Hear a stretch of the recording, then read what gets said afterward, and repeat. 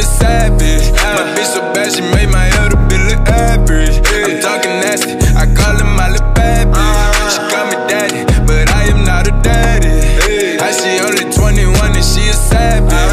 My bitch so bad, she made my elder bitch look average. I'm talking nasty, I call him my little bad bitch. She call me daddy, but I am not a daddy. Sign a label dealer, still don't need him. What y'all paying for the bowl, cause I got cheaper reasons. I be strapped up at my show, you know I keep a heater. Blowing loud to keep a flow, cause all these people. What's up? What's good with it, everybody? We back again for another episode of the Pick and Roll podcast. Now, I know it's been a little while since we've been here, but, you know, we back now. Sam, what's good? What's good, world? Man, it's been a lot to go on since the last time we got to reach out to our listeners. So we got a nice lengthy episode for our listeners, but I feel like it's only right that we start out with the NBA scene as we just had All-Star Weekend. Now, there was a lot that went on throughout the All-Star Weekend and all of the different, I guess, activities and stuff that they had going on. How did you feel about All-Star Weekend? Did it entertain you? Was it definitely something worth watching? What was your take on All-Star Weekend as a whole? It's kind of, I can't say I wasn't entertained. I was entertained. I can't sit here and say I wasn't. There was a few things that, I guess wasn't all that entertaining, but there's really nothing you can really do about it. So, like, I'm speaking of maybe like the dunk contest and the celebrity game. Like some events just aren't going to be all that exciting to me. So yeah, I can agree with that. I felt like I was more excited at the fact that it was just All-Star Weekend. You know how All-Star Weekend as a whole just brings that good feeling like, oh, it's All-Star Weekend. I can't wait to watch this and watch that. So I was kind of on the same tip that you were. The dunk contest to me wasn't super entertaining, but it was cool for what it was. I just felt like you're going to have your years in the All-Star Weekend where the dunk contest isn't what you expect it to be, especially with the names that was in it. They didn't have any major names as far as guys who was going to bring that thunder. Obviously, Dennis Smith Jr. was a guy who stood out name-wise, but I felt like the rest of the guys were just like, I don't know, they weren't guys that we were really looking forward to watching dunk, I don't feel like. But but it was still a decent dunk contest. It was one of the, I can't say it was any worse than any other ones that we've had in the past 3 or 4 years. Yeah, I felt like the biggest takeaway from the dunk contest for me was that the multiple attempts, like these were dunks that they were good dunks. I don't want to take anything away from the dunks that they made. It just took so long for them to make it that once they finally did, it was just like, yeah, that was cool. That shit would have been super tough if he would have made it on the first one.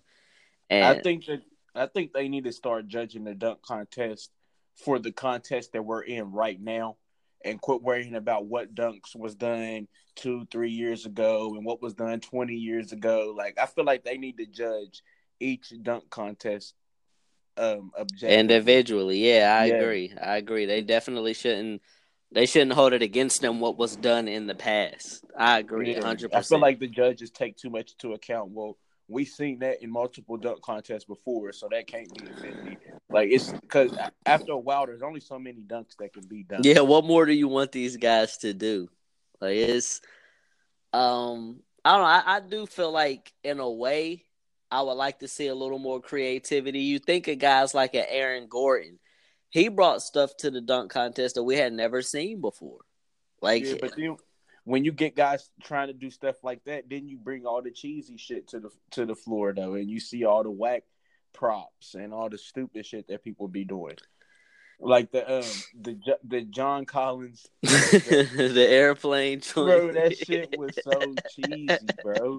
Like, it's just like, no, like, I don't like that part of the dunk contest. I would rather see the bring an exotic guy to throw you a pass or something. I don't want to see guys bringing out props and next thing we're gonna see is a runway dance group, Soul Train line or some shit. Like, I'm good off of that. See, I don't mind the props, but I feel like there's a fine line in between that being creative and being, like you said, I guess cheesy for lack of a better word. I just don't.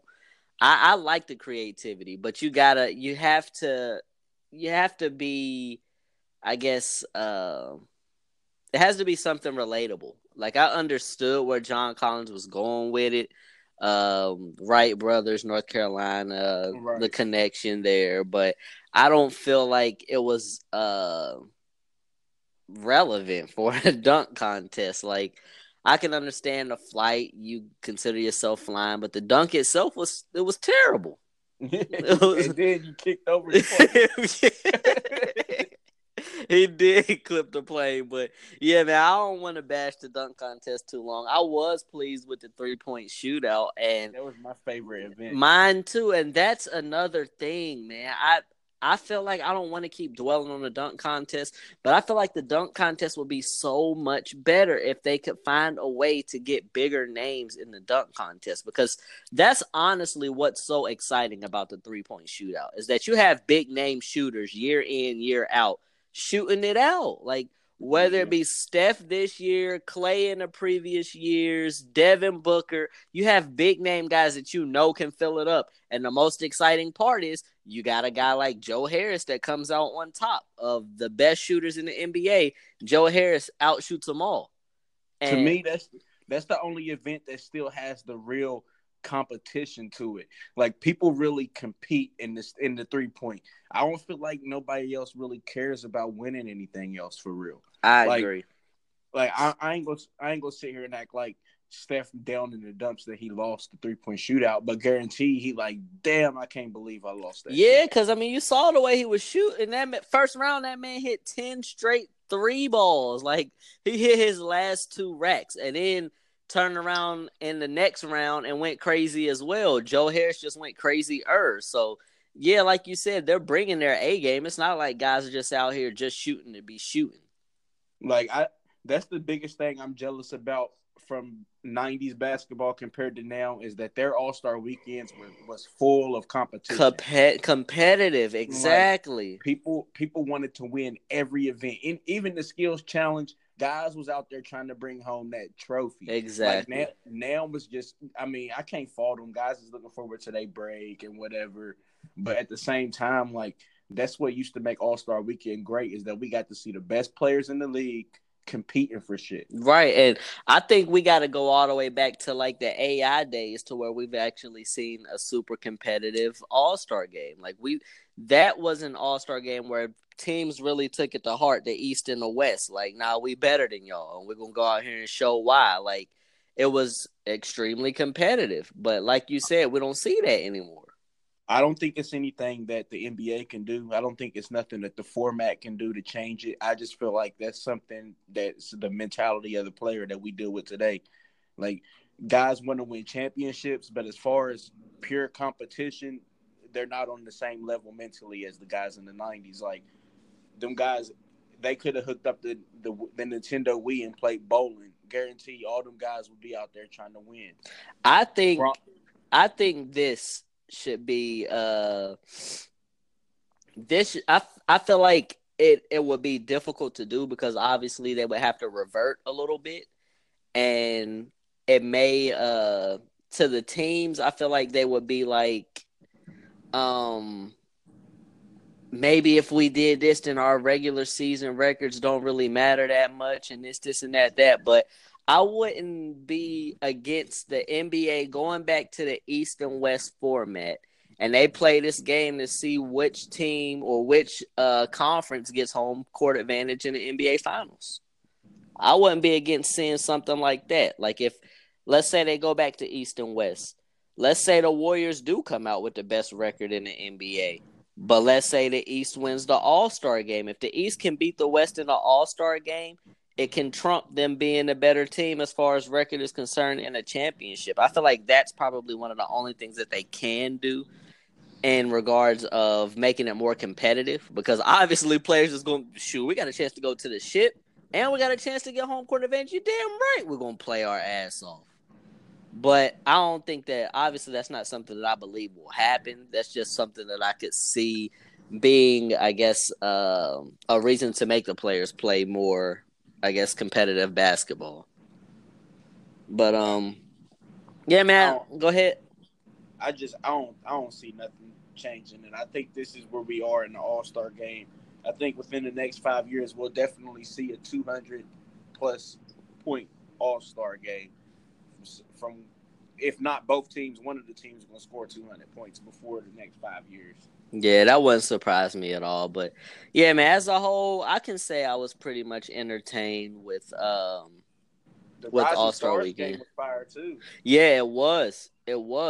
It definitely was. I felt like that was a good game. The celebrity game freaking sucks. I didn't watch it, but I saw y'all talking about it in the group chat, and you definitely had a good point, as they should have more hoopers in the celebrity basketball game. It shouldn't just be celebrities. It should be celebrities that can actually hoop. Man, you got guys out there airballing free throws and shit, man. It's hard to watch. Like, and then you got like Famous Los, like you gonna give him MVP, but he out there playing against people who basically wouldn't even be playing in your church league. Like, he playing just like he be playing at the Planet Fitness out there in LA. Yeah, at least it's another one of them games. The past few years, they may have at least 3 or 4 guys who could hoop. Like, this year was bad, man. Nobody was out there. Where was everybody at? I would like to see them try to do something as far as making that more competitive. Most definitely. I wouldn't be opposed to seeing, I guess, like a celebrity basketball game, and they try to incorporate Ice Cube's Big 3 League. Like, have a Big 3 All-Star team against some other type of All-Star team, some type of celebrity All-Star team or something like that. Or do one celebrity team versus a NBA alumni team or something. They will beat the shit. NBA alumni team will beat the shit out of a celebrity team. It is, or mix them up, and I don't know. They got to find a way. I don't know that. This year's celebrity game was just really bad. I feel like when it comes to that celebrity basketball game, I feel like there has to be some type of qualifications in order for you to play in that game. Like, simple as that. They can't just throw a name out there and be like, oh, such is playing this year. Like, no, like, nah. Some of them guys clearly did not belong. Right. You put them in front of 20,000 people to play basketball. They couldn't even play in front of 10. I agree. I personally, before we get off this All-Star thing, I'm so excited for next year's All-Star weekend because I know Zion is going to bring the house down. And that's what everybody's really going to come to watch next year. And I'm hoping we see somebody that actually takes it upon himself to challenge him next year. But I don't think he's going to win the dunk contest. What? But that's how it always go. Whoever everybody think gonna win, bro, they never win. This is a different guy, though, bro. I can't see him ever losing a dunk contest. I don't know, man. It's gonna have to come down to him missing all 3 of his attempts in order for him to lose. We'll see. Yeah, we will. But let's move forward, man. Let's talk. I guess let's get back to regular NBA basketball now. Heading into All-Star break. The Lakers, we've been struggling, man. We have been struggling. And we talked about it. We touched on it a bit. Me and you did. I believe it was in a group chat. I don't think it was on our last segment. But we talked about the Lakers and their playoff chances, man. What's your take on that? Do you think the Lakers can make the playoffs? Yeah, I think y'all still can make the playoffs. The push has to start now. But I think that it's still a pretty safe bet that the Lakers make the playoffs. You're 4 games out of 8th place, but you're also only 5 games out of 6th or 7th place. I mean 6th or 5th place. So y'all can get back in there.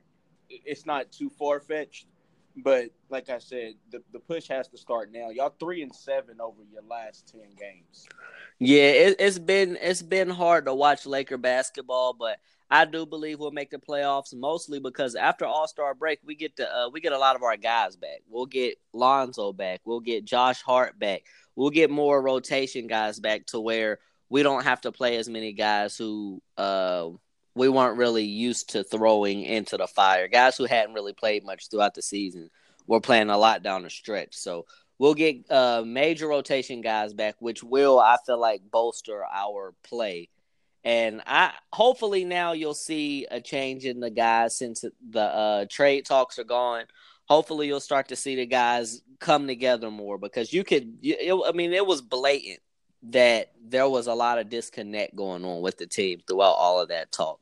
We talked about LeBron's body, his whole mannerisms, like the way he walked up and down the court, he just looked terrible. His body motions on the court looked horrible. He didn't look like he wanted to be there at all. Then you had players that just didn't even look like they wanted to play with LeBron. It's just there were a lot of things going on as far as team morale went, and it didn't look good. So hopefully this All-Star break has given guys some time to disconnect and really put their sights back on the goal, which is to make the playoffs, something that the Lakers haven't done in years. So, I guess in order for the Lakers to make the playoffs, what do you see them having to do in order to get into the playoffs?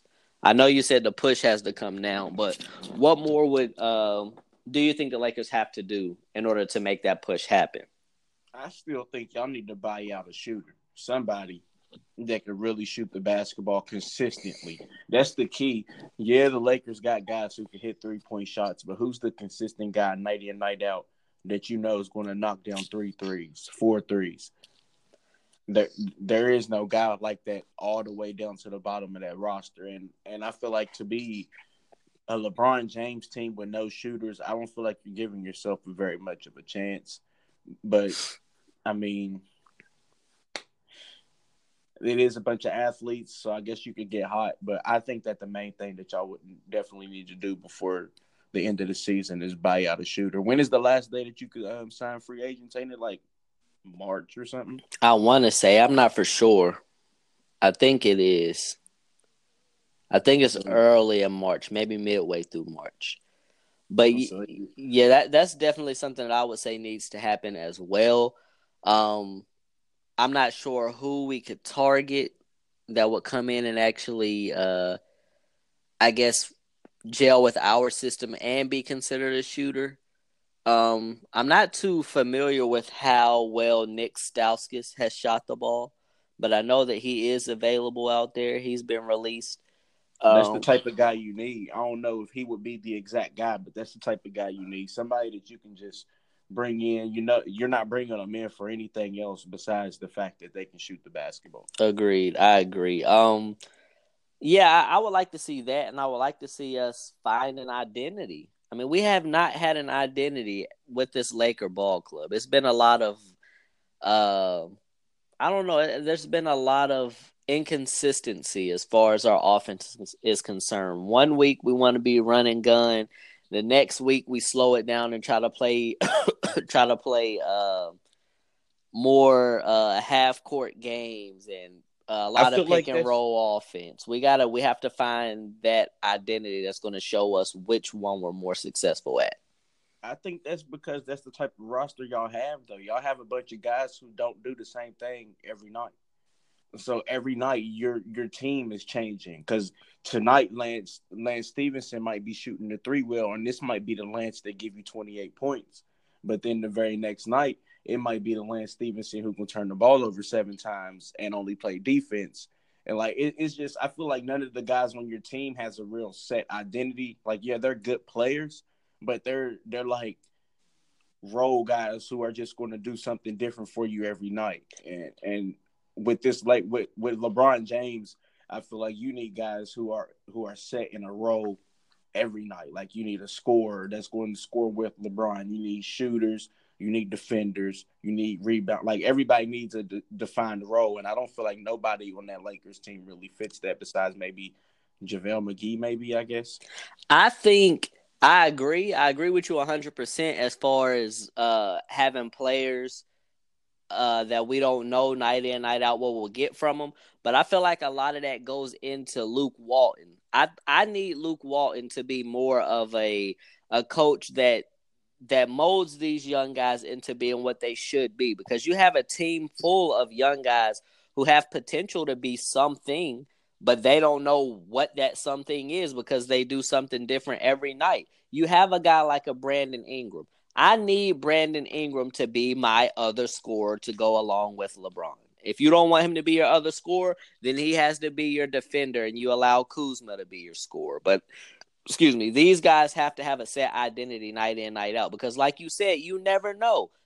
One night you'll come out, Kuzma will go for 30 something. Next night, Brandon Ingram will come out and go for, about 28. But it's not consistent. He has to put these guys into roles, because like you said, when you play with LeBron, you have to have roles, because that's the best type of basketball to play with a guy like him. That way you can draw up more sets for guys, and it becomes easier. The game becomes easier for the team as a whole when guys have roles out there. So I agree with the guys like Lance Stevenson and all of those, but those are role guys. Granted, we have a lot of role guys on our team, but we have a lot of guys who can be put into a specific role, and not just we need them to go out there and do this little thing and that little thing and that little thing. Like a guy like I said, a Brandon Ingram and a Kyle Kuzma. I feel like those are two guys that you have to set in stone what their role is every night. We need you to go out and get the buckets. We need you to go out and defend. We need you to go out and rebound well. We need you to go out and do this. And that, I feel like a lot of that does come with coaching.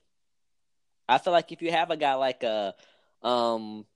let's say maybe a guy like a Doc Rivers or something like that, he's going to put these guys into roles. You're going to be running sets out here. You're going to be playing basketball that complements this ball club as a team. And I don't. That's another thing too, though. If you don't have a LeBron James out there, I feel like you would see more sets where you're getting Ingram into a spot where he can score from. But with LeBron out there, your offense flows a lot differently. So I don't know that I would put all that on Luke Walton, but I do feel like part of that does have to go on Luke. And I think part of it maybe might have to go on the player themselves too. I mean, I just don't understand the construction of this roster, but I've been saying that since day one. I just don't understand it, but I saw the vision completely all the way up until we signed LeBron. Once we signed LeBron, I'm like, ooh, something is no longer going to add up, whether that be Brandon Ingram not having that role that he's had as being our go-to guy scoring, or Alonzo not having as many opportunities to facilitate as he normally does. But yeah, I mean, I've said this multiple times, and I won't keep beating a dead horse, but there's a reason why I didn't want LeBron to come down here with this young talent, and it's showing now. Everything that I hoped wouldn't happen is starting to happen. This entire young core that we built is about to collapse right before our eyes, because a lot of people are like, oh, well, they made it past trade deadline, so they'll be good. Nah, the same people that were offered during the trade deadline are still going to be offered likely this summer to try to pull in Anthony Davis again. So, I mean, like I said, this entire young core that we've built is on its way out. And where do the Lakers go from here? I don't know. But as far as this topic at hand, I would like to bet that the Lakers are going to make the playoffs. I'm not quite sure what the seed is, but I'll see teams like the Kings who are ahead of them falling off and things like that. I definitely see the Lakers making the playoffs, most definitely. The Clippers then traded away most of their talent. They 4 games ahead of y'all. Yeah, they about ready to tank it up. I can see them losing out and trying to get a higher draft pick and whatnot. I don't see y'all getting no higher than 8. No, not us, the Clippers. I know, but I'm saying if the Lakers make the playoffs, I don't think y'all will get no higher than 8. Maybe 7, depending on maybe if the Spurs maybe could drop to 8, y'all might go to 7. But I don't think y'all pass Utah or Houston. Yeah, I wouldn't bet money on that. I would like to see us make the playoffs, but Yeah, I wouldn't be too shocked to see us slide in at the 8th seed and play the Warriors in the first round because that's a matchup that a lot of people would like to see. Judging off of the way that the games have gone throughout the year, I personally think it would it would be pretty bad, but I think everybody would want to see LeBron and the Warriors. So I wouldn't be surprised to see it pan out that way. But yeah, man, let's talk about another team out west. The Oklahoma City Thunder has started to look really good down this stretch. They're looking really good. And part of that reason being is Paul George. Paul George is emerging into the guy that a lot of us already knew he was, but now he's starting to make it extremely evident that he is still that guy. And with that being said, Russell Westbrook is taking more of a step back and giving him that shadow or giving him that spotlight. He's falling back into the shadows a bit and becoming a little more of a facilitator than he had been with a guy like a Kevin Durant. So, my question to you is, do you think Russell Westbrook is finally learning how to defer to a greater offensive talent than he? This got me kind of torn a little bit because his numbers and Paul George's numbers would probably tell you that the answer to this question is yeah. But I know that the 3 or 4 times that I've actually got to watch Thunder games this year, shit, Russ still doing the same shit down the stretch of games. So, I mean, I don't really know. I mean, I do kind of want to give you some credit because he has been taking less shots and letting Paul George do his thing. But really, was the concern really ever about the first 44 and a half minutes? Because I never really had no concerns about that at all. When I'm always talking about rest crunch time. Yeah, it was always crunch time to me that I always referred to. And to me, like I said, I've only seen about 3 or 4 games of the Thunder this year. But down the stretch of those games that I've still seen Russell Westbrook making the same bonehead plays down the stretch of the game. So I'm gonna say I'm torn 50-50. I'm gonna say I don't know. I don't know yet. Well, I'll give you my answer in its entirety. No. No. He has not learned how to defer. Because when you get guys like a Russell Westbrook, he's never going to know how to defer. It's not in his DNA. And it's a lot of what you said. Like, it's never been the early moments throughout the game. It's always crunch time. And I'll take it a step further. It's not just crunch time. It's crunch games, big time games. You get this Thunder team in the playoffs, you better believe when it comes time to hit the shot or when it comes to crucial possessions down the stretch, Russ is going to put the team on his back or at least try to. When I feel like it, that shouldn't be what he's doing. Like, we all know Russell Westbrook, he's got the alpha dog badge. And just like the game, you don't just lose that badge. You got to go in and edit it and take it off of the player. It's not he's not going to lose that badge ever. So I feel like you said, statistically, it looks good. It definitely looks like, damn, Russ really letting PG run the show now. No, he's not. PG's getting his rocks off early. We all know Russ to be that guy anyway. Russ pads his stats early and tries to let his scoring come later in the game. Just so happens that a lot of these games that they've played in, later down the stretch, they don't need him to do any of that, so he doesn't score. But when it is close, I haven't seen much of the deferring either. So I don't believe that in a playoff game or in a big-time game, a crucial game, I don't see Russell Westbrook deferring to Paul George. Not consistently. We may see it here and there, just like we did with KD, but I feel like this is KD and Russ all over again because Paul George has the same temperament as a Kevin Durant. He's got that temperament to where he's like, yeah, I can definitely be that guy, but shit, if Russ want to do it, go ahead, Russ, do your thing. Like, he's not going to be that guy that says, give me the ball. I need the ball in crunch time, and that's what it's going to be. I feel like that's why they gel so well is because Paul George has that laid back temperament just like Kevin Durant did, and I don't think that that's good for them. I don't. Yeah, they got that. They got that. All right, you can go up and throw up your 45 shots. I'm just gonna play my smooth game and be efficient. And he basically hoped the coach going to be like, okay, well, let's give it to Paul George because he efficient today. Yes, right? Exactly. Kobe gonna be in your face like, bruh, right. You do that shit again and look me off like that again, and you gonna have to see me. right, straight up. And the crazy thing about that is, as outlandish as that sounds, Paul George is a talent that deserves to be that type of way. Paul George is that guy to where you wouldn't be able to get mad at a Paul George for checking you like that. Like, bro, like, nah, like if we're calling a spade, let's just call it what it is. People get caught up in the MVPs and the stats and all of this stuff. Paul George is a better basketball player than Russell Westbrook.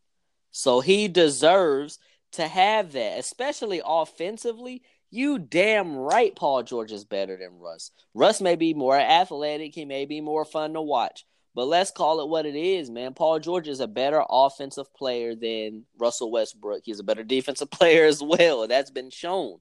So I don't feel like he would be, I guess, wrong for taking that role. But like I said, he doesn't have that temperament. He's not going to be that type of guy. And I kind of feel like Paul George is happy with where he's at. He's content with being shit. Yeah, I don't got too much pressure on me. Like I feel like Paul George would be good in that light, but he's more comfortable not being in that light at all. As far as having to have that attention on him to be that guy to close games out. I feel like he can do it, but he's like, wow, I got Russ, so I'm cool. I don't even need to put that pressure on me. But I don't know, man. I'm excited to see where they go because I feel like they have a well-built team. And, I mean, I feel like it's going to be similar to what we've already seen, man. It's really going to just further instill in me that Russell Westbrook doesn't need to be running the show. Go ahead and do what we've been saying for years. Slide him over to that 2. Get you a point guard in that doesn't need to score and let him get the bucks. Simple as that. I already told you that Thunder team is the team that scares me the most in the West. I told you that weeks ago. Yeah, you've been saying that. You've been saying that for a while. You said that before they even got going like they were now. You said if the Thunder can go on and add a couple more players to that roster, they're definitely going to be scared. Yeah, that's exactly what you said. Add a shooter. That's it.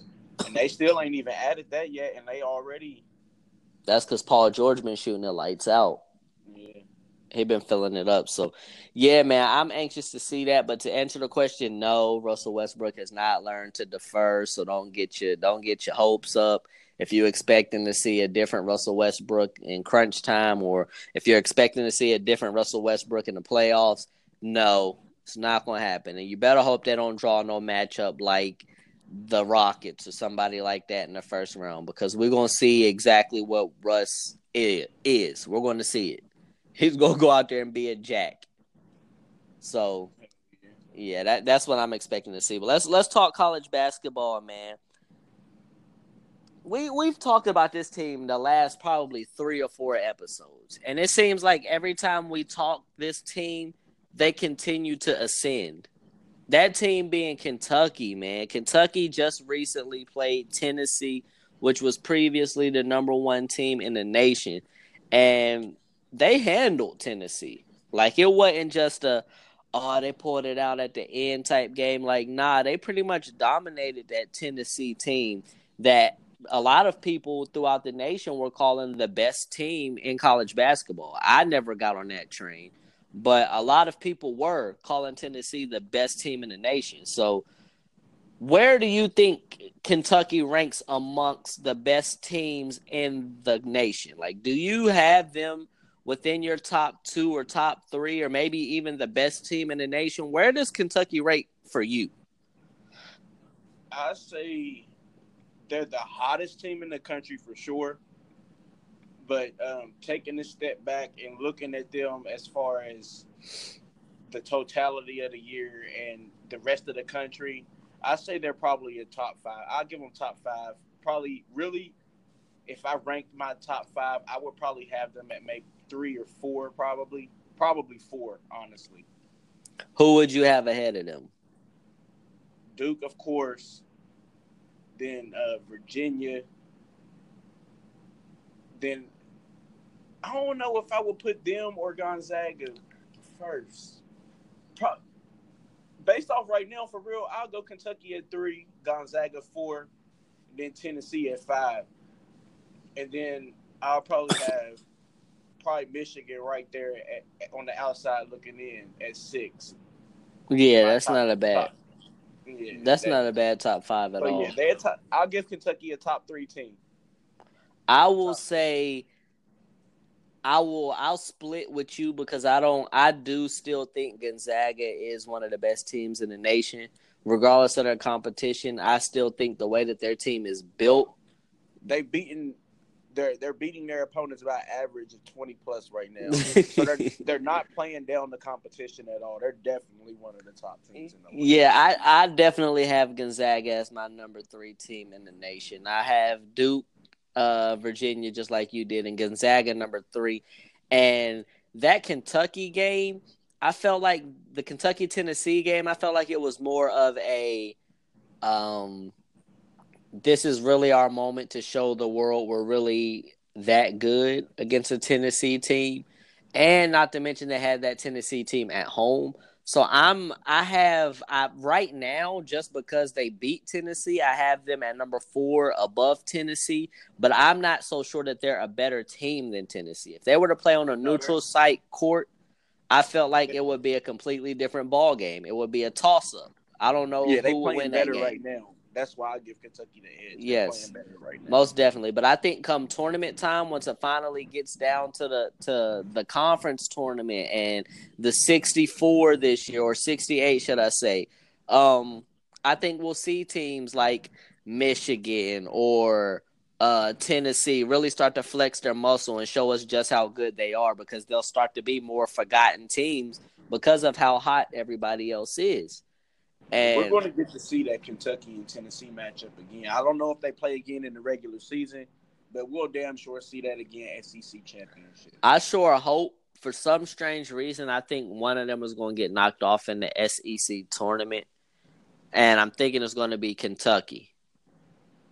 So I'm hoping that we get to see it in the championship, but everything in my gut is telling me that Kentucky is going to run the table throughout the regular season and get knocked off in the conference tournament. Nah, I need Kentucky to go ahead and get that 1 seed. I ain't trying to see them before the Final Four. I ain't going front. I don't want to see Kentucky either. I don't want to see Kentucky at all, to be honest, based off of what we did to them early. If we do got to see them again, I don't want it to be no Elite 8. Yeah, I want mine seeing them in the Final Four, but I want to see it. If I see them at all, like I said, I want to see them in the national championship. I don't want to see them at all. You know, they always choke before they get to us. Yeah, that's true. So I don't know. I'd be excited to see that. But yeah, like I said, I got UK in my top 4 right now. They're at number 4. They got a nice little week coming up though. Yeah. They at Missouri on Tuesday, and then they go to then they got Auburn at home on Saturday. Neither one of those games is going to be a slouch. They're not great teams, but going to Missouri is going to be tough, especially coming in as a top 5 team in the country. And then Auburn's a good team as well. Yeah. We saw Auburn firsthand against Duke earlier this year in the Maui, and they're definitely a good ball club. And now Kentucky is starting to get that rep as now we want to give y'all our best shot because of how much attention y'all are getting. They're now back to UK standards to where now they're going to start getting everybody's best shot. You knock off Tennessee, you're now in the SEC. You're the team to beat. You're the team with the target on your back now.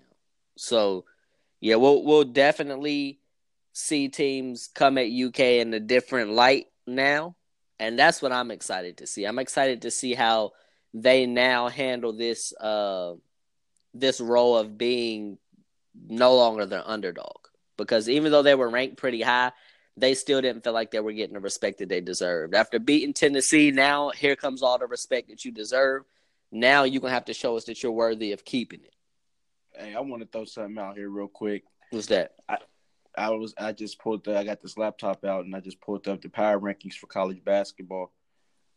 Duke number 1, Virginia number 2, Tennessee 3, Gonzaga 4, Kentucky 5, Michigan 6. Sheesh. It is crazy. That really is top crazy. 6. Right. Yeah. The same exact 6 teams we just mentioned. That shit really is crazy. But And Houston, they 25-1. I haven't heard anything about Houston this Me year. either. I'm gonna have to catch a Houston game. They 25-1. They got them at number 7, and Carolina number 8, Michigan State 9, and Nevada 10. That's the top 10 power rankings right now. I'm gonna have to look up Houston and see what all they got going on down there, because it must be something for them to be that high in the power rankings and to only have 1 loss on the year. So, yeah, I'm gonna definitely look out for them as well. But now let's talk the game, the rivalry. It's time. It's finally here. It's finally the time of the year where Carolina and Duke meet. We will get round 1 on Wednesday at Cameron Indoor Stadium. So, with that being said, what do you expect to see in round 1 of this Duke and Carolina game? You expecting it to be a blowout? You expecting a close game? You expecting an upset? What are you really expecting from this game? I hate that I gotta say this and not be biased. Man, I got us on upset alert. Ooh. I do. We've been shooting the basketball absolutely horrible, and we've narrowly escaped two games. We should have lost last week. We should have took L last week. Either who did we just play the other day? Louisville. We put away. No, not Louisville. That game we definitely should have lost.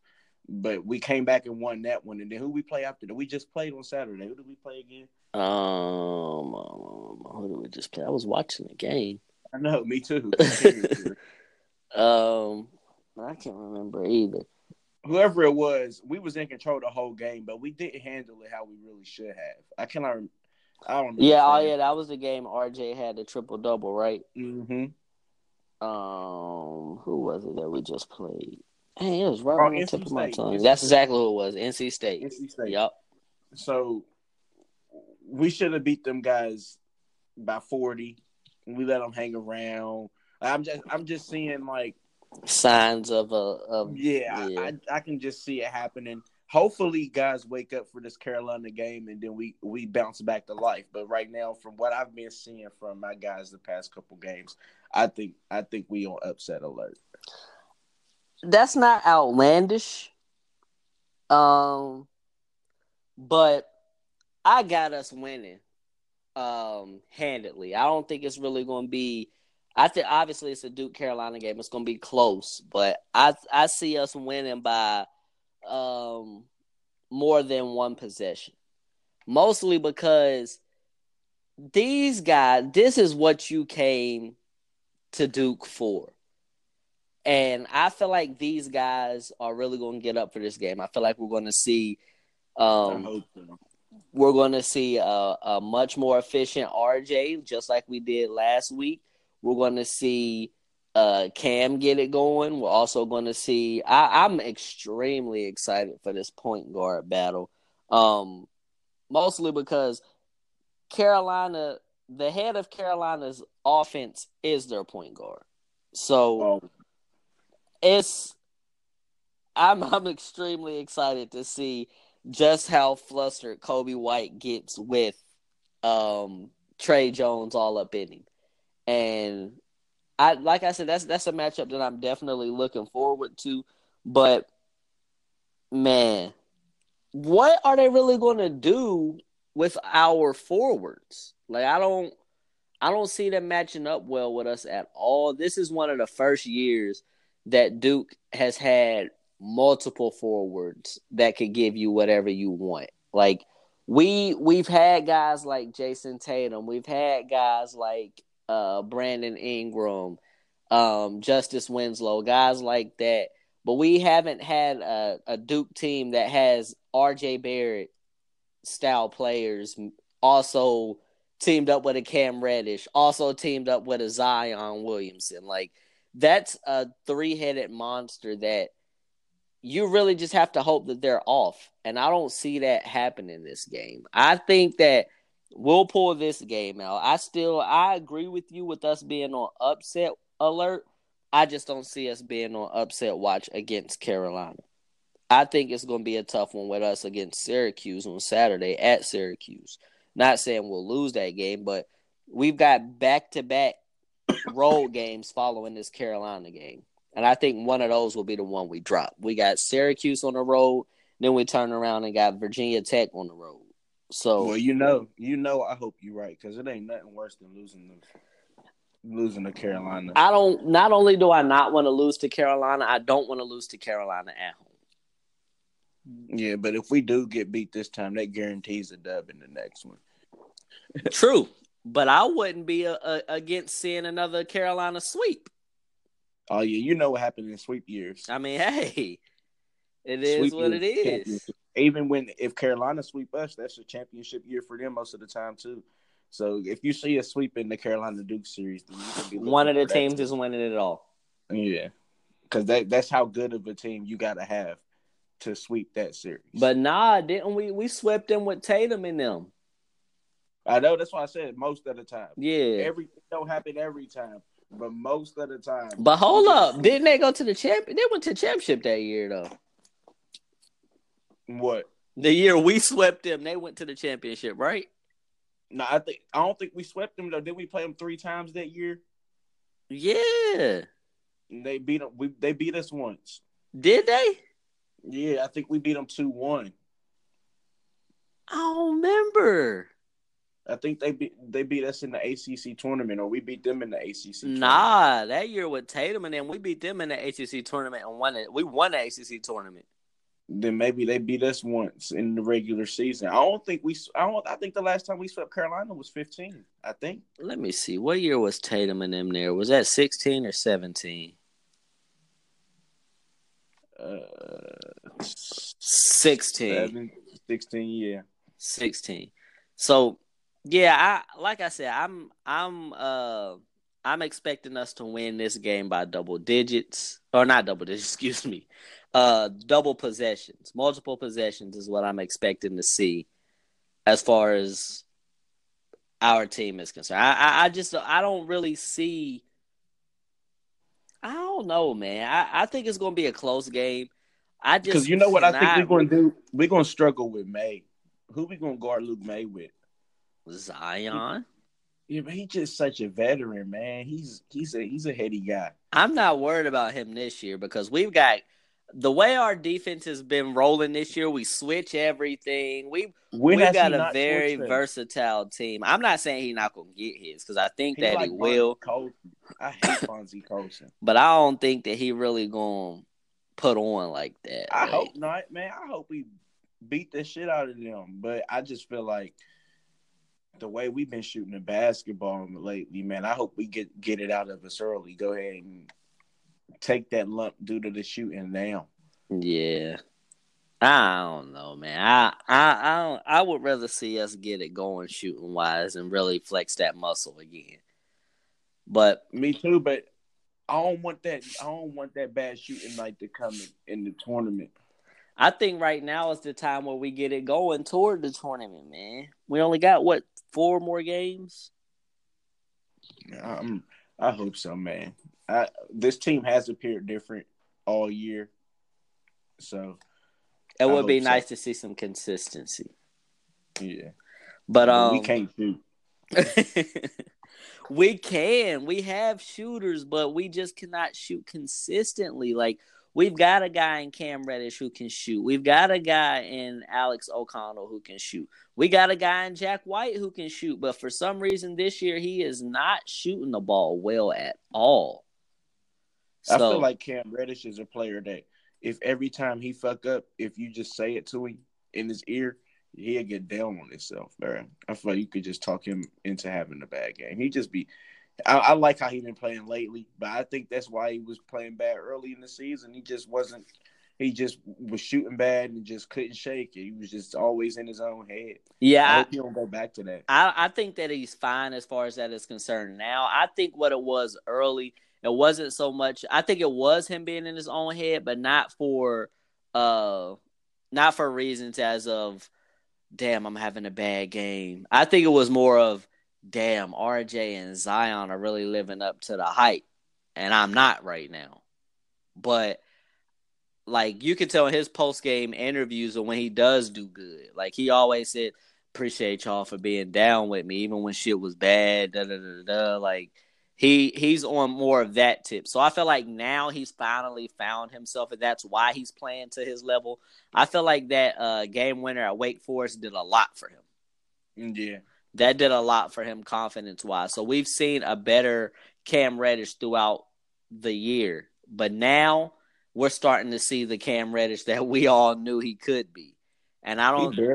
He barely shooting better from three than RJ. He's shooting 34%. RJ shooting 33.5. That's because he shot god awful early throughout the year, man. He couldn't get nothing to go at all. And over this recent stretch, he's been shooting the ball great. And that's what I like to see is him taking and making shots. Even against Louisville. That game against Louisville, he didn't shoot the ball great from three. He just hit crucial threes. And exactly. And that's what we need from him. We don't need him to necessarily be efficient. We need him to take and make shots. We need it at a high volume in most cases. When a RJ, like that Louisville game, that was perfect Cam Reddish. RJ Barrett wasn't with us that night scoring wise. So what did he do? He stepped up and took the load. That's what we need out of a guy like him. And I think that's what we'll get moving forward. I'm excited to see what will happen with this team. But let's not talk about Duke too much for our audience. Say, oh, y'all talked about Duke the whole time. I ain't trying to hear that. But yeah, man, let's talk NFL. Surprisingly, it's a lot to talk about NFL, but one thing that we got to talk about is our listeners want to hear it, so it's only right that we talk about it, even though it was weeks ago. We got to touch on the Super Bowl, man. We got to, because I know the fans want to hear what Sam got to say. His boys ain't winning. What was your biggest takeaway from the Super Bowl, and why do you feel like your guys couldn't pull it out? Man, I feel like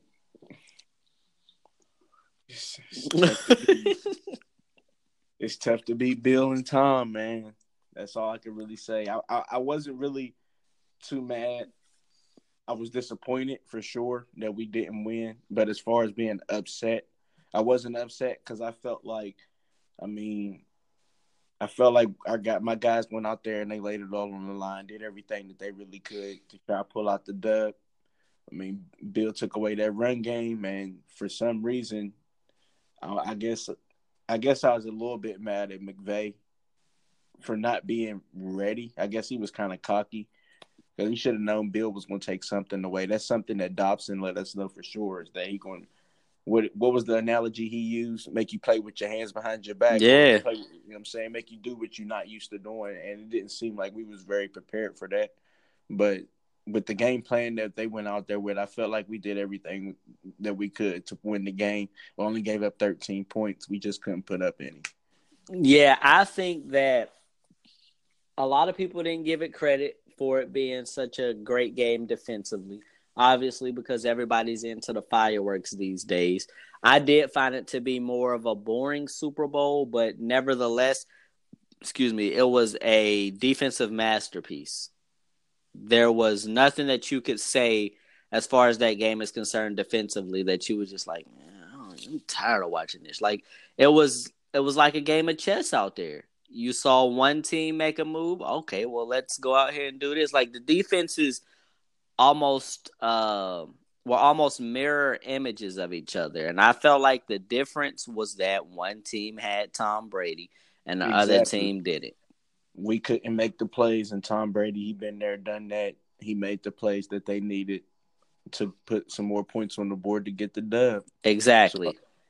And one thing that I didn't like about the Super Bowl aftermath was all of the talk that we got about Jared Goff. Everybody wanted to call Jared Goff trash and call Jared Goff this and that. Where was all of this talk at throughout the season? Because I didn't, for one, I don't blame that loss on Jared Goff. And for two, Jared Goff didn't do anything differently from that game than he had done throughout the regular season. I'm actually one of those guys that feels like Jared Goff is better than I expected him to be. He's actually in a better position right now than I expected him to be when he got drafted. And like I said, I don't put that loss on him. And a lot of it, like you said, I will agree with you 100%. McVay was very disappointing to me because we talked on the podcast prior to the Super Bowl.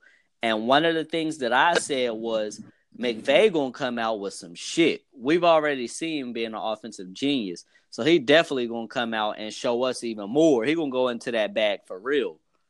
And he didn't at all.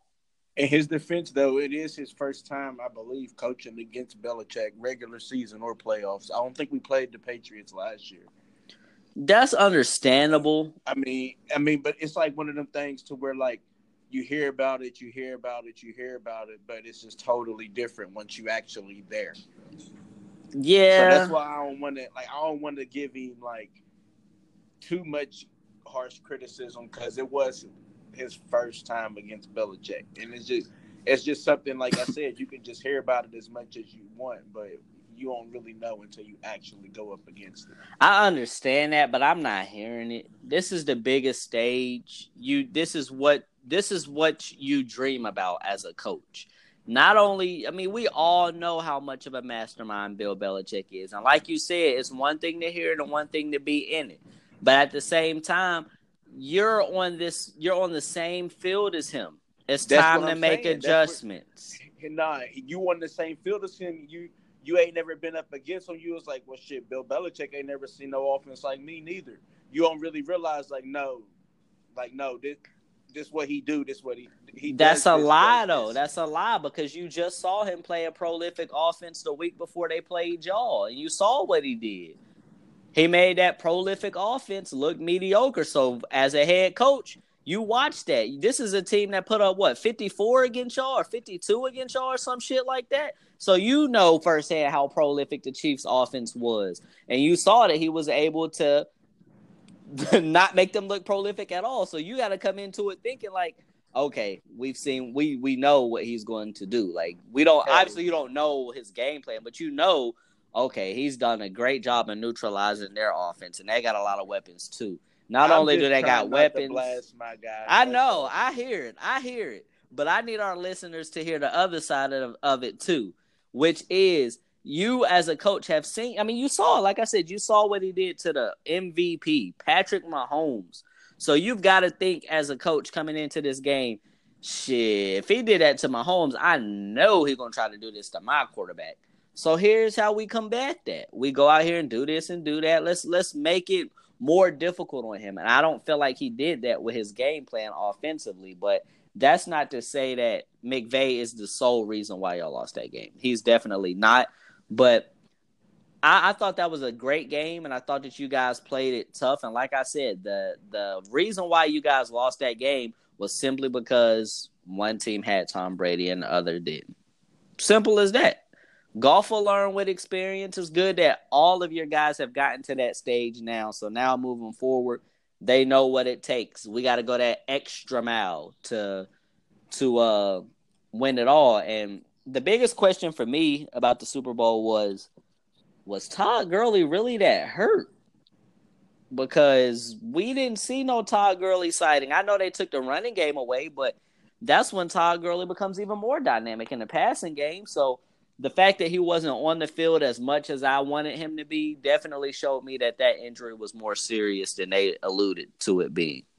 Yeah, and I don't understand why I lie about it, for real. Yeah, I mean, I guess to keep the other team at bay. But even with that being said, I mean, that's going to lead to more questioning as far as your organization is concerned. From here on out, now your fans going to be like, Shit, they said Gurley weren't hurt last year. How we know he not gonna be hurt this year? How we know he really not hurt this year? Like, I feel like it's really gonna bring another element to the table as far as Gurley is concerned. And now it kind of throws that wrench in there to ask the question: is Gurley gonna be one of these banged up guys? I sure hope not. But I mean, we're gonna have to see how these next few years pan out for him, or next couple. I'll say the next couple years. I don't know. We'll have to see. But yeah, man, let's talk free agency now, or not even free agency, off season, I guess. Joe Flacco and the Ravens are no longer in cahoots with one another. The Ravens have decided we are going all in with Lamar Jackson, and they traded Joe Flacco to Denver. What do you think that this means for the Ravens or for Joe Flacco? I mean, I don't think it taught us anything that we didn't already know. I mean, I felt like it was pretty clear that Flacco was going to be shipped once they went to Lamar Jackson. So it didn't surprise me at all that he got shipped. Now, as far as going to Denver, I don't think it changes them either. They're still going to be a heavy run, play action, and rely on their defense team. I mean, they definitely, if they bring it in Joe Flacco, that's all they plan on doing. Yeah, I agree 100%, and I don't think that Joe Flacco makes Denver any better. Denver seems to have problems of their own because it's looking like Brandon Marshall is no longer going to be down there either, defensively. So with them losing one of their best linebackers, that's even worse for a guy like Joe Flacco coming in. But I just think that this basically means that, like you said, it wasn't nothing we didn't already know, but it's more of a I guess it's more stern or more set in stone now that we know for a fact that the Ravens have found their guy and they're ready to move forward with Lamar Jackson. We had all of those questions as to would the Ravens have won that playoff game if they put Joe Flacco in there? Should they have put in Joe Flacco in there? We know now that the Ravens are saying we don't give a damn about any of that. We've got our guy. We made the choice to stick with him for a reason, and Joe Flacco is no longer a part of our organization. So with that being the case, I feel like Joe Flacco has another opportunity to prove himself as to show everybody that it's not time for him to hang up the cleats. I personally think that it's over for the guy. Excuse me. I thought it was over for the guy a couple years ago, but he's got the opportunity to show me and others that he's still got a little more in the tank because who was it? Case Keenum that was down there this year. And he didn't do much for Denver. So you've got an opportunity to compete for a starting job. It's just a matter of whether you're going to come out and be the Joe Flacco of the past or the Joe Flacco that me and most others expect you to be at this point. So, yeah, I don't think that it helps Flacco nor Denver in that aspect. But I'm happy for Lamar. Now he doesn't have to look over his shoulder anymore. It's time now for him to actually take steps into being the guy that they hope for him to be. But yeah, man, that was not necessarily surprising, but this next topic was pretty surprising to a lot of people. I saw a lot of slander about this decision all over social media and all over the place. Kareem Hunt is now with the Cleveland Browns. And a lot of people weren't happy about that. Do you think he deserved his second chance this early? I mean, why not? I mean, it's not like he killed somebody. So, I mean, if he ain't going to go to jail, then, I mean, he deserved to work. It's not like if you get in trouble for hitting your wife or whatever and you don't go to jail, you don't lose your job. And if you are a writer or whatever you do. So, I mean, it's his job. So, I agree. Mean, I feel like if he's not going to jail, then, yeah, he should be able to work. Yeah, I wasn't upset with the fact that they decided to give him a second chance because, like I said, throughout the videos and the stuff that we saw, I'm not sure if I sensed total remorse from him. But even with that being said, who are we to judge? We don't know how he feels on the inside. He's come out openly and said, "I made a mistake. I did this. I know I shouldn't have done it." Da da da da. I think that it was only right for this man to get a second chance. We in America, for some reason, think we're too entitled in saying who should and should not have opportunities to do things. And this is one of the instances. I don't feel like anybody should have the right to say, nobody should pick this guy up. He did this, he did that. We all know what he did. The organizations know what he did. If they decided to bring him aboard, obviously they saw something in him that's either a changed player or they've seen something in him that has allowed them to know, okay, we can trust this guy. We know moving forward he can help this organization. So let's go ahead and give him an opportunity. One thing that I took from this situation was that the guy who gave him this second chance was a guy who actually used to be with the Chiefs. So many people don't know that Tyreek Hill actually had a domestic violence, I believe it was, case that was going on with him early in his career. And the same man that gave Kareem Hunt his opportunity also gave Tyreek Hill his opportunity, as in, you know what? It's a situation. It happened. Let's move forward. And look where he's at now. You don't hear anything about that.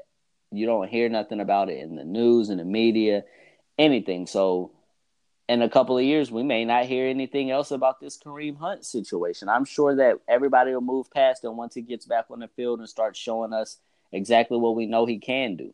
But more than anything about this, I felt like it was puzzling in a way. Because you bring in a guy, an NFL leading rusher, you bring him in along with the guy who was basically the face of your backfield, a young guy, and Nick Chubb. So now it's kind of like, what you gonna do? Like, who's gonna be the face of your backfield now? I feel like you got some questions to answer. Obviously, it's better to have two backs than none. So, or that better to have two backs than one. So I'm excited to see how they play it. What's your take on that? Do you think that this will cause any turmoil with them offensively? Nah, because you can use them kind of like a thunder and lightning kind of type of deal. I mean, I know Chubb is versatile too, but I mean, use them just like the Saints. That's what, when I saw this, that was the initial thing. I'm like, I don't know how I feel about it. Then the Saints popped into my head. I'm like, Alvin Kamara, Mark Ingram. They both get a lot of touches, and they both are extremely efficient. So there it is. I mean, you got the recipe now. Yeah, and they got the undersized quarterback. I think they copying the model. It looks a lot like it.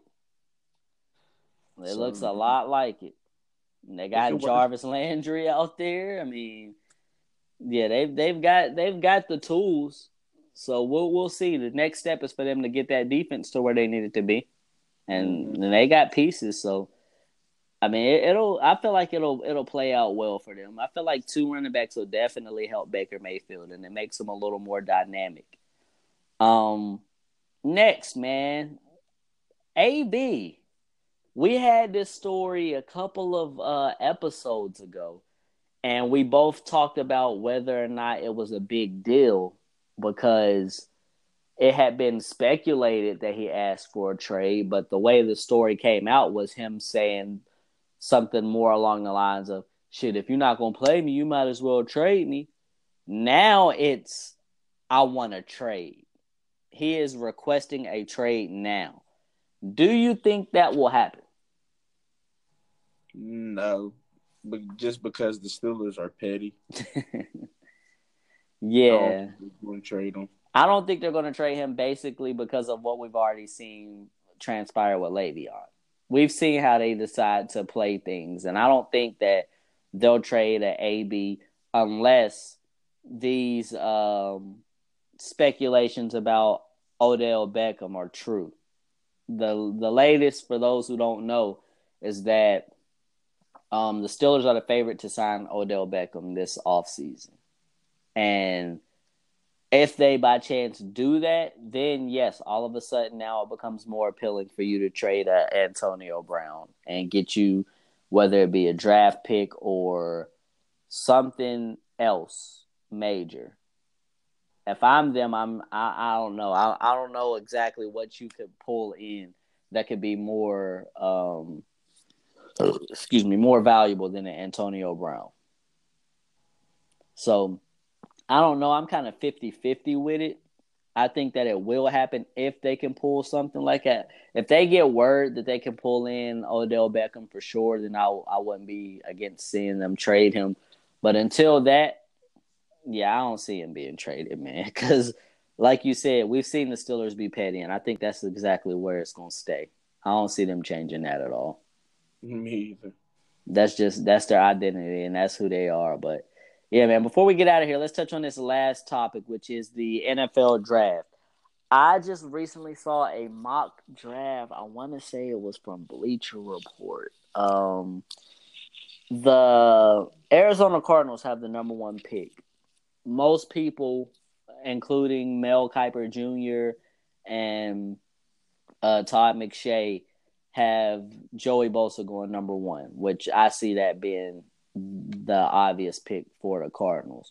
But the Bleacher Report one that I saw actually had Kyler Murray going number 1 overall to the Cardinals, even after they've just drafted Josh Rosen. So obviously everybody doesn't feel the way that McShay or Kiper Jr. feel. You got your pick. Which quarterback do you take first? Kyler Murray or Dwayne Haskins? If I'm picking? Yes.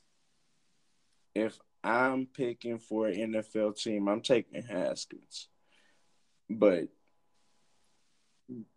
Cliff Kingsbury is on record stating that if he had the number 1 pick, he would take Kyler Murray. And that was before he was on staff with the Cardinals.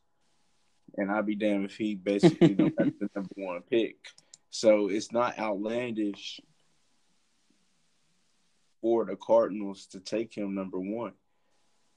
Because, I mean, that's who Cliff Kingsbury wants to run his offense. So, I mean, it's going to be interesting to see. Because, I mean, nobody really knows how much control Cliff Kingsbury is going to have as far as draft and personnel as far as personnel is concerned. So I don't know, but yeah, I would take Haskins. But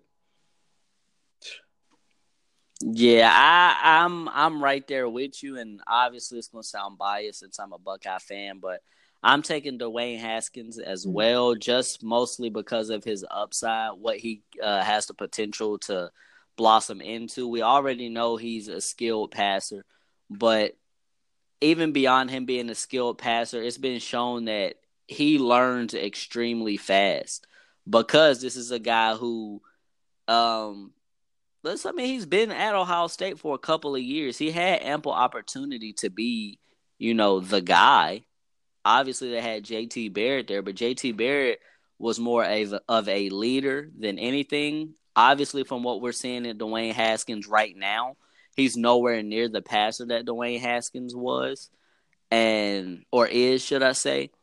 So either Dwayne Haskins has grown immensely over a year's time, or he just wasn't given that opportunity. And I'm willing to bet that it didn't have anything to do with the opportunity. It was all improvement. So this is a guy that we've seen. He's a little bit ahead of the curve when it comes to getting better. He gets better fast. And I think that bodes well for him moving forward in this NFL. And as far as Kyler Murray is concerned, this is a guy that we don't even know whether football is something that he loves to do. I don't think that he came out and said he 100% committed to football. I feel that, but at the same time, I feel like that probably has a lot to do with the way that the MLB did him. They had that time span to where they had to give him the money that they were supposed to give him in order for them to show him, okay, we're really all in about you, and they didn't do it. So I feel like now he's 100% committed to football because of the way that that situation played out.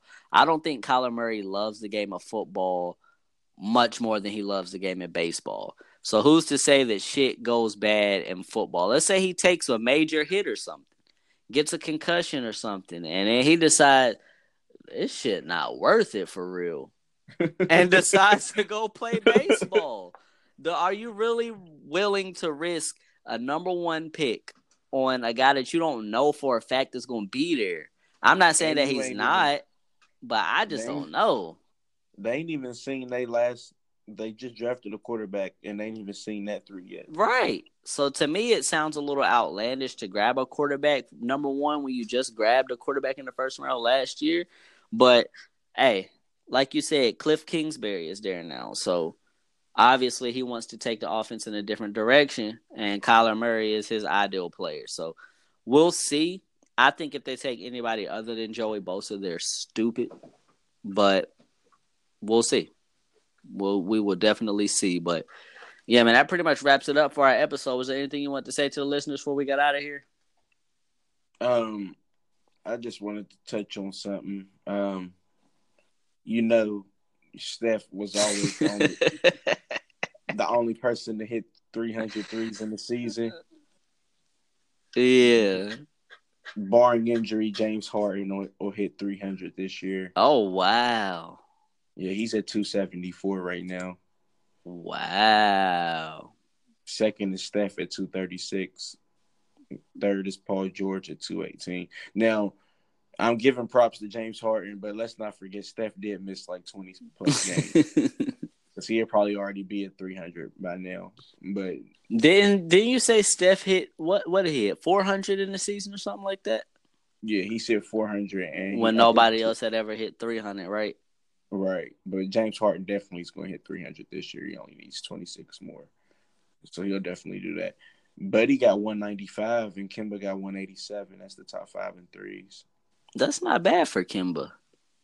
Buddy fourth in percentage too, though. Yeah, that's not surprising from Buddy because Buddy has really been shooting the lights out. He's a major key as to why the Kings are where they are positioned. And he doesn't get enough credit. Let me see what Buddy averaging this year.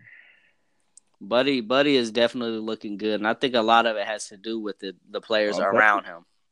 Buddy averaging 20. Yeah, Buddy's looking good this year. I've caught a few Kings games, mostly because I'm a Shumpert fan. I've been a Shumpert fan for a while, you know that. But I enjoy watching them play as a team, and a lot of it had to do with Shumpert. He would post a lot of stuff on social media about how well they was doing and how the young guys was coming along. So let me check a couple Kings games out. And they were actually impressive. I like what they're doing down there. Those young guys are definitely going to be good within the years to come. I like what I see out of De'Aaron Fox, and I'm definitely liking what I'm seeing out of Buddy. So, yeah, I think they'll be good. I don't think that this is going to be their year. Like I said, I can see them dropping off some games and not making the playoffs, or if they do, making it as an 8th seed. But yeah, it's looking up for them down there. And like I said, I don't think Buddy Hield gets enough credit for what he's doing. He's definitely looking good. Most definitely. But yeah, that's interesting to know, man, that James Harden is on the verge of hitting 300. I thought another Steph plug for MVP was coming. But another thing is everybody talking about how crazy Paul George going. And he only averaging 0.1 more than Steph, 28.7 versus 28.6. But yeah, nobody wants to talk about Mr. Curry. You know they don't. He's on the most hated team in the NBA. They don't want to hear nothing good about him nor Mr. Kevin Durant. I saw people on social media mad that KD won All-Star MVP. I'm like, all right, man, come on, guys. This is y'all's hate is really starting to get out of hand now. It's just an All-Star game. Chill out. But yeah, man, that pretty much does it for our episode, man. Signing out, it's your boy Ish. And it's your boy Sam. We appreciate y'all. We out.